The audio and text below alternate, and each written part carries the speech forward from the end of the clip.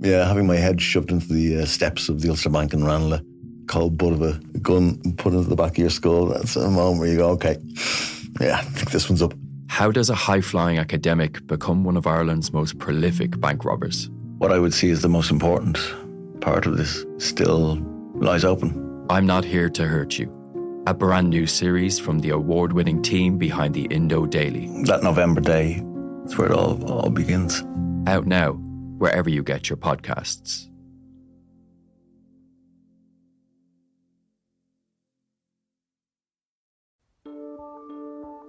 Seachtain, an Indo as Gaeilge. Táim I mon iarachtaí a dhéanamh teacht ar a chorp, agus súlagam amach an seo gur féidir é a chur in uig ceart lena bhaintir féin. Scialtaí, fis, tuirmí. Tá sé dochreite nach bhéadach ara I gcóna meáin an cheist sin a eáil. Bhí an tála me gnám go raibh orchár na reachtam. Iadach sé táirn go raibh an orchár stan I lis dúhal agus go minic freacht gár a cligsar ducha sé néachar. Ná ní bhín ann dardarach sé sin, bhín marabh. Seachtain. Find us on all the usual podcast platforms.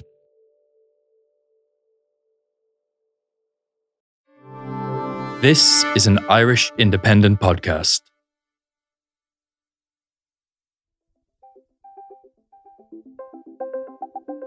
She was once the face of RTE's political journalism. Today, Martina Fitzgerald is the CEO of Scale Ireland, which represents some of the country's most ambitious startups. Martina, welcome to the podcast. Thank you. And Happy New Year. And a Happy New Year to you. And here's to 2023. And did you like my Pat Kenny voice? And Happy New Year. Martina, you had a very distinct voice in political broadcasting. Millions of people used to see you on their TVs. We're going to talk mainly about tech in a minute. But first, when did you know that it was the right moment to leave media behind? I think very quickly. I think I had banked a very good career and at a high level, and I had done everything I wanted to achieve, and it was a privilege. I was based in Leinster House, and I had great colleagues across the board, and I don't just say in RTE, but across the board. And I had covered some really historic and important events. And I ticked a lot of boxes, and I wrote my book. It went to number one. That was Madam Politician. And that title matters a lot because I remember the publisher at the time going, Madam and Politician in a title, that won't sell. But it did go to number one through perseverance.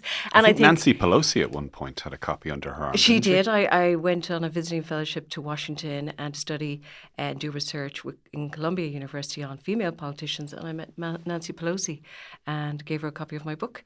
And I met a whole range of senior female politicians and interviewed them. And yeah, it travelled well. I even went to China. What's Nancy Pelosi like? Well, my meeting would have been very short with her, but very competent, very serious, very focused. And I suppose I met her daughter, Christine, and she had a book on Nancy Pelosi. And you don't get to where she has got to in the American political system without that drive, ambition and planning and relentlessness.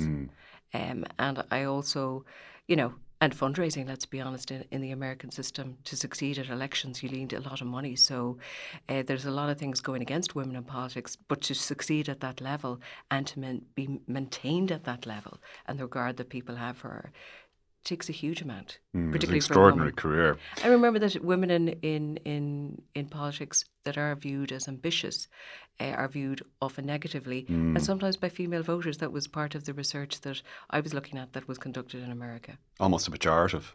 It's sad, but I think that is turning, and you can see that the elections, the midterms in America, and also here that the dial is moving, and it's a positive. In your mind, was leaving RTE a natural time to step out of media? It was. And to be honest, I kind of had made that decision anyway. I had banked a great career, but it was.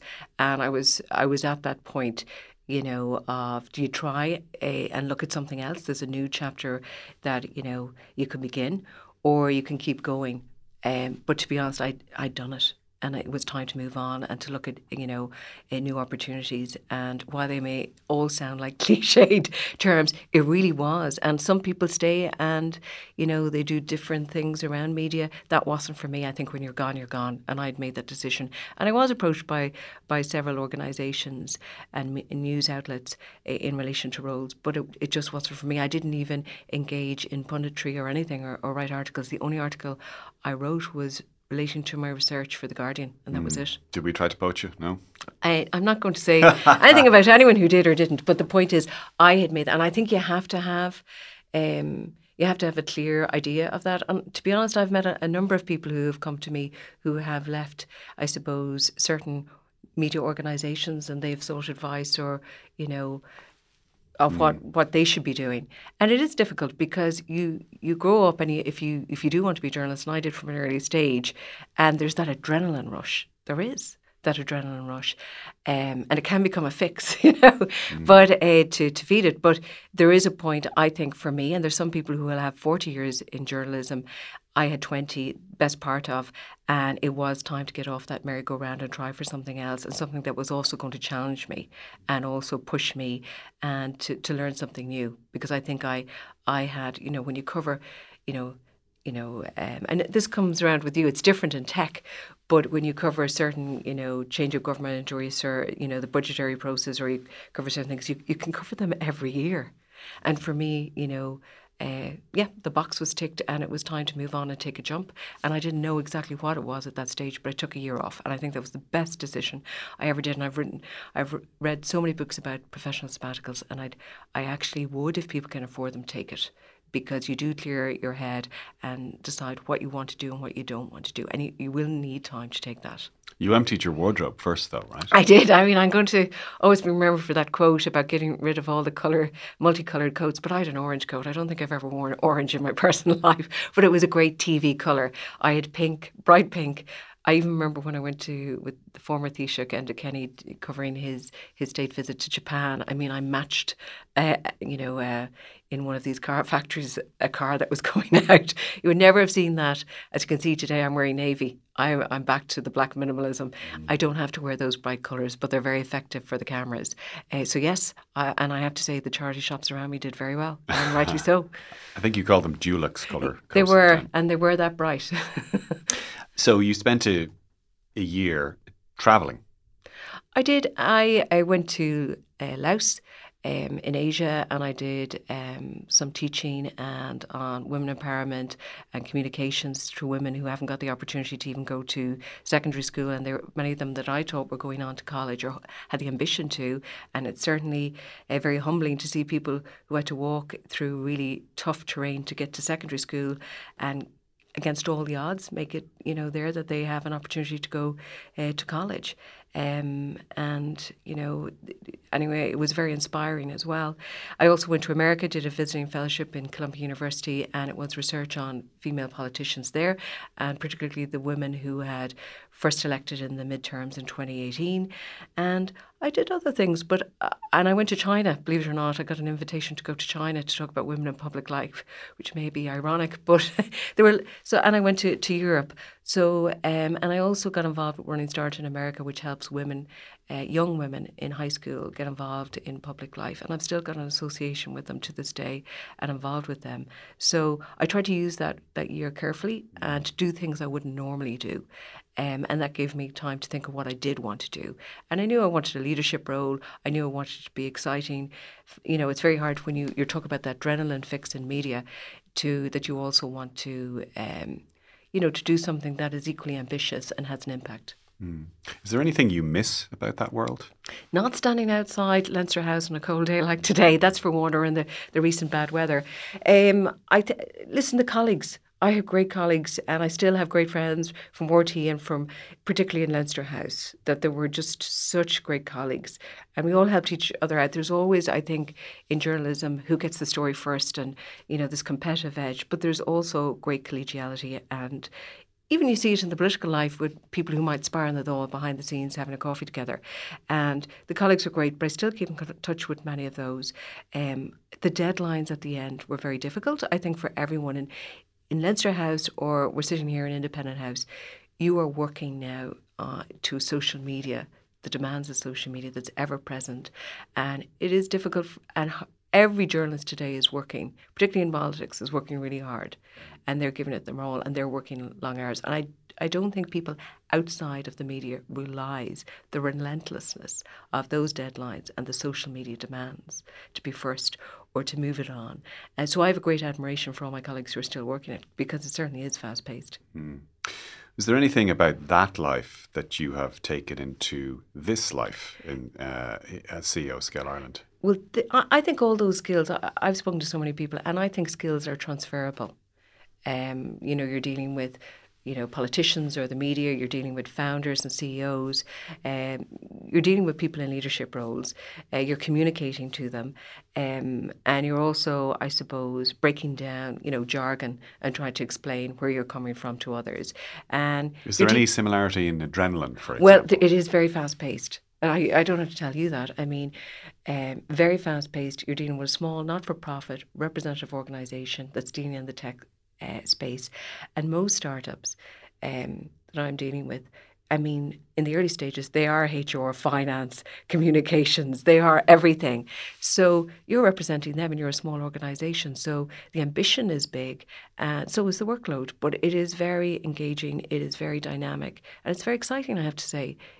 Because I don't think there's many organisations that your members would do, lead solutions on everything from finding a tech solution for worming, or for vaccinations for worming, to robotics, to food wastage, to, I mean, the list goes on. I mean, you could just to Hollow Toys. I'm just thinking of them, who I met yesterday. I mean, just dealing with children and their imaginations and what can be done. You might explain briefly at this point what Scale Ireland is and what principally it does. Okay, Scale Ireland is a not-for-profit, independent, representative organisation for the indigenous Irish tech. So for Irish tech startups, all the way up and scaling companies. So it could be representing anyone from a student entrepreneur in college to someone who is developing their solution but not yet gone to market, to many of those companies that have begun their journey and some who are scaling at a pace, all the way up to the tech unicorns that are valued at $1 billion. So it's that entire community that we represent, first of all. And everyone who operates from agri-tech, clean tech, fintech, enterprise solutions. I mean, there's such a range of sectors.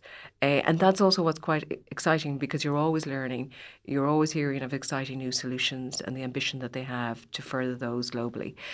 So in terms of what we do, well, we represent them at the table. So we make proposals. Politicians, stakeholders, Enterprise Ireland, the Ireland's Strategic Investment Fund.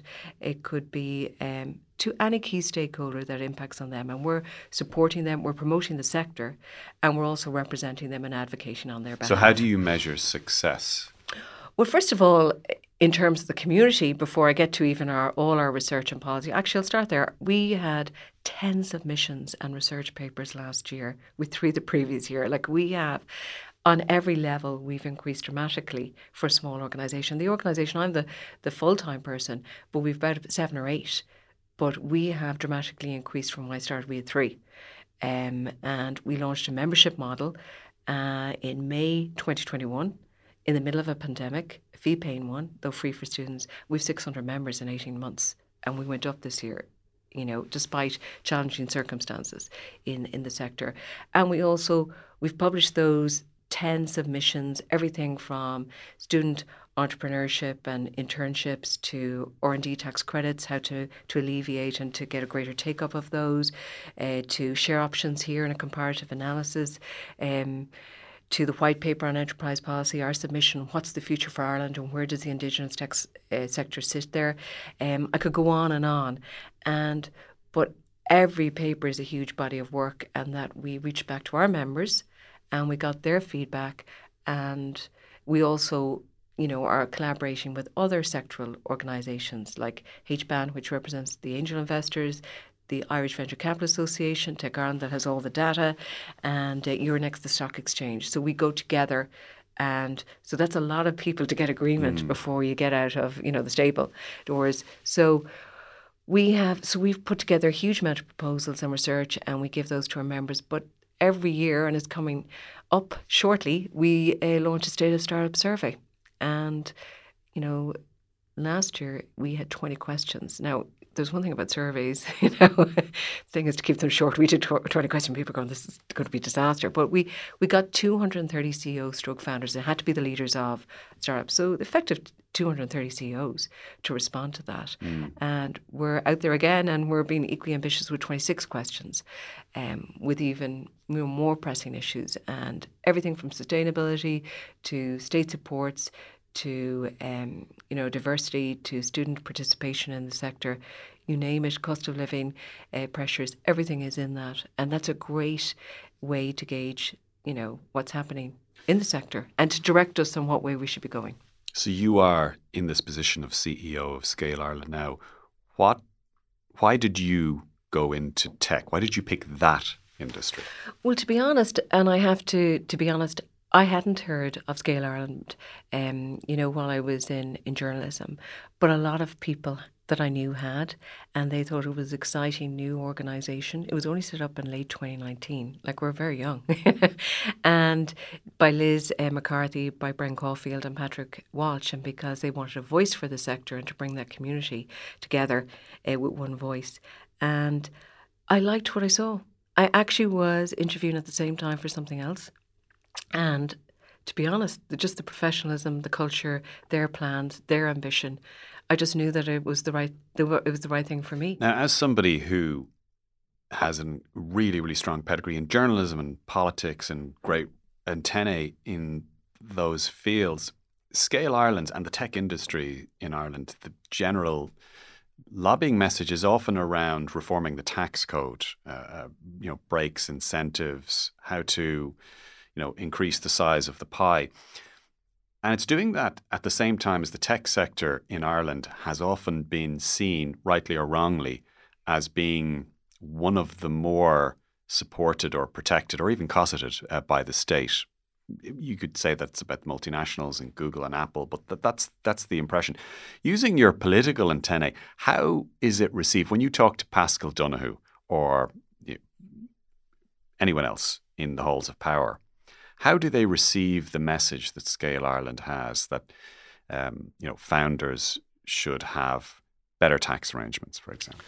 Okay, I think there is a very positive view across the political spectrum, because you are, at the end of the day, talking about entrepreneurs who have the vision, ambition, and the drive, and who are also risk-taking. And I think we forget about that in conversations about this. So I think there is, across the board in the political spectrum, whatever party you are, there is an admiration for those who want to set something up and to create jobs and a solution, an innovative solution that has a benefit A to society and B to the economy, okay, and to their local communities through the jobs. So that is a positive, and it depends on the proposal that you're bringing to date. But I do want to stress on one level, I'm sitting here with you. I'm not taking that risk. I'm representing them. You're not taking that risk. You're reporting on them. But if you or I in the morning were going out to set something up, it affects every level of your professional and personal life, even how to get a mortgage. You would have to give 2 years financial information as opposed to 6 months if you were a PAYE worker. So there is a huge amount of pressure and risk-taking, as well as ambition and drive to succeed. And sometimes we don't say that enough. So I applaud those that do have, that drive and have that ability to see beyond all the risks and pressures on their personal life, their family life, the hours they put in. And it is relentless. So on that, I think at the core, it's very hard to be against the idea and the concept of someone trying to set up a business and taking the risks and, driving forward to bring forward their solution. On a proposal, if it's on share options, for instance, one of our key proposals this year, the Keep Share Option scheme, is directed at small and medium-sized businesses. And that basically is to help workers, on the worker side, that they take a benefit of a company doing well, on the entrepreneur and founder side and the company side is that they can maintain their expert staff that may be poached from other jurisdictions or bigger companies. So, it makes common sense to, to have a healthy Indigenous sector. Yeah, and to create the conditions all the for them arguments are that are definitely fair, there, yeah. that is fair. And I think why Scale Ireland, I think, has credibility. And you can see that through our events. We're very transparent. We host our events in public. We have a very big community in a very small period of time and have grown, significantly, is because we're considered and because we're serious and because we think out our proposals. And we put them out there in a very clear way and transparent way. And I think on share options, it seems everyone would be a winner. Those Indigenous tech, companies who are trying to keep the best talent and that need some sort of help to compete with other jurisdictions who maybe have more favourable tax conditions or bigger companies who have much bigger, salaries and terms and conditions. You are one of the few people in the world whose opinion on this next question I would genuinely, truly respect. I am actually very worried. Go on. Are we too harsh on the tech industry in the media? In other words, do we report too harshly? Are we too critical? Or on the other hand, might sometimes we be too complimentary? Okay, well, it depends on what you're reporting on, okay, because that's such a wide, even if, okay. No, but in general, the tech, I hear this in my own contacts and people I know and CEOs and founders who I'm friendly with.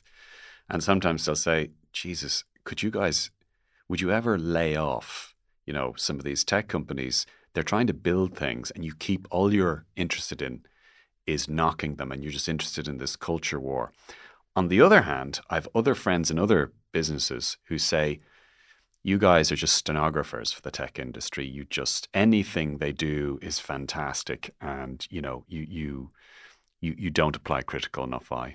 I think you have to apply, the basics of journalism to whatever sector you're in. It has to be fair, it has to be accurate, and there has to be an analytical approach. And that's not an easy soundbite for you, but it does. The same principles apply no matter what. And I think people realise that journalists have their jobs to do, and also the founders and the entrepreneurs and companies, are promoting the best of theirs. Has your view changed going from one industry to another in that regard? I mean, you've given me an awful lot in the last 10 minutes on the value and the importance of founders' work and the importance that they have to wider society in terms of many, many other people. Is that a perspective that has been maybe concentrated since you came over from the media business? Well, I was operating and I was working in a field that some would perceive as a bubble, Leinster House. And some founders have said to me, when was the last time, that questions have come up on leaders' questions about entrepreneurship or any of these issues that affect people on the ground? I think that's a fair and balanced point. Equally so, I do think there has to be, I'm not going to, throw all my journalistic, skill sets out and say there shouldn't be a thorough, but fair and accurate look at what, the sector is doing. And, it's such a broad sector. But sometimes, for instance, we focus so much on tech unicorns and the numbers. It's like a lottery. We've got X, we've got Y. And, we can all be accused of doing that. But it's actually some of those companies we've never heard of that are creating, jobs in their community, scaling at a pace, have, strong revenue, returns that we don't report on because it's not sexy or it's not a headline, but they're providing valuable jobs, exports, growth, and also in their communities. And they don't lend themselves to easy headlines or sound bites. So that is something that is missed. And I know if I were you in the morning trying to suggest that to your news editor, and they're going, okay, what's the line? What's the headline? And in every newsroom that happens. But sometimes because we are looking always for that soundbite, we kind of miss the major shifts or dynamics. And that is something that is important. I do think we don't talk enough about, the risks that entrepreneurs do. I mean, that's what I'm really interested in because as somebody who was at the very top of media for so long and who now is in a really interesting role as CEO of Scale Ireland, where you are exposed to so many of the issues that founders and startups face, I do wonder, it's just an interesting question as to whether we in the media are too focused on critical deconstruction rather than building. And I don't want to, popularize this too much, but like one of the big tech divides right now, today, this week, this month, is Elon Musk and Twitter. And I don't want to get into the everything that goes with that. Well, it is, but what's interesting here is, to the outside world, for example, he's increasingly coming across as some kind of a childish, entitled billionaire who throws tantrums and is ripe for ridicule in that sense. Inside the tech industry and among some of those founders who I would know here in Ireland, Indigenous founders, there still is a genuine and a keen appreciation and respect for him based on the things that he's built, mostly Tesla and SpaceX. And even though they'll admit that he's made some missteps, they dislike the intensity of the criticism that Musk receives. And they think it's disproportionate overall. And that's been an ongoing tension that I have felt in the last few years covering tech. And I just wonder where the correct balance is. Whether we in the media, whether it's just easier to be criticizing tech and companies and founders all the time, where it's easier headlines, whether maybe it feeds into some sort of culture war that might drive circulation, or whether we should that is a necessary check and balance on what is a sector which has an enormous amount of power now. Okay, I would just I think the way that Elon Musk announced those job losses, there are very few people who are going to give him kudos for that in any sector, whether you're a techie or not. Some of the to be honest, tech I don't guys think say, so. "Oh, he's cleaning house. You might not like the way he does it, but." But it's important they have respect and dignity for those workers who helped create, that company. And no matter what sector you're in, it's not just about tech. Whatever sector you're in, I don't think anyone wants to see that become the norm. I mean, that shouldn't be the playbook. And it would, that would be a race to the bottom for a lot of people if that was the norm. There might be a respect for his tech, abilities and all of that. But Tesla, for example. Yeah, but I don't think there's many people within the tech world who would like the way that he made those announcements and, implemented it. And it doesn't have to be that way in any sector. And I see a lot of people, by the way, and I want to contrast that, I see a lot of people in the tech sector and they have become acqui-hires, and I was dealing with one during the year and they sorted out all their staff. And this is a startup. They sorted a great startup with a great, impactful solution, and it just didn't work out. And that's part of the startup story. But they sorted out all their staff and did the best by them. So, and that is the case across the board. A lot of people work hard to look after the staff that have helped grow their company, had the same vision with them. So I don't think that's sectoral. I think it's personality based. It's nothing got to do with the tech sector, what he's doing. It is a personality. That would be my idea of it. There might be a cult there, although I'll get into trouble for saying that again. Anyway, Martina Fitzgerald, CEO of Scale Ireland, thank you very much for coming in to talk to us today on the Big Tech Show. And that is all we have time for this week and for this year, indeed, because this is the last podcast we will have for 2022. Thank you very much for being with us for that journey. Thanks also to Tabitha Monaghan, who produced, as always, to Gavin Hennessy, who was on sound and made us sound so good today. So thank you very much from me, Adrian Weckler, the tech editor of the Irish and Sunday Independent, and we will talk to you again in 2023. Bye-bye.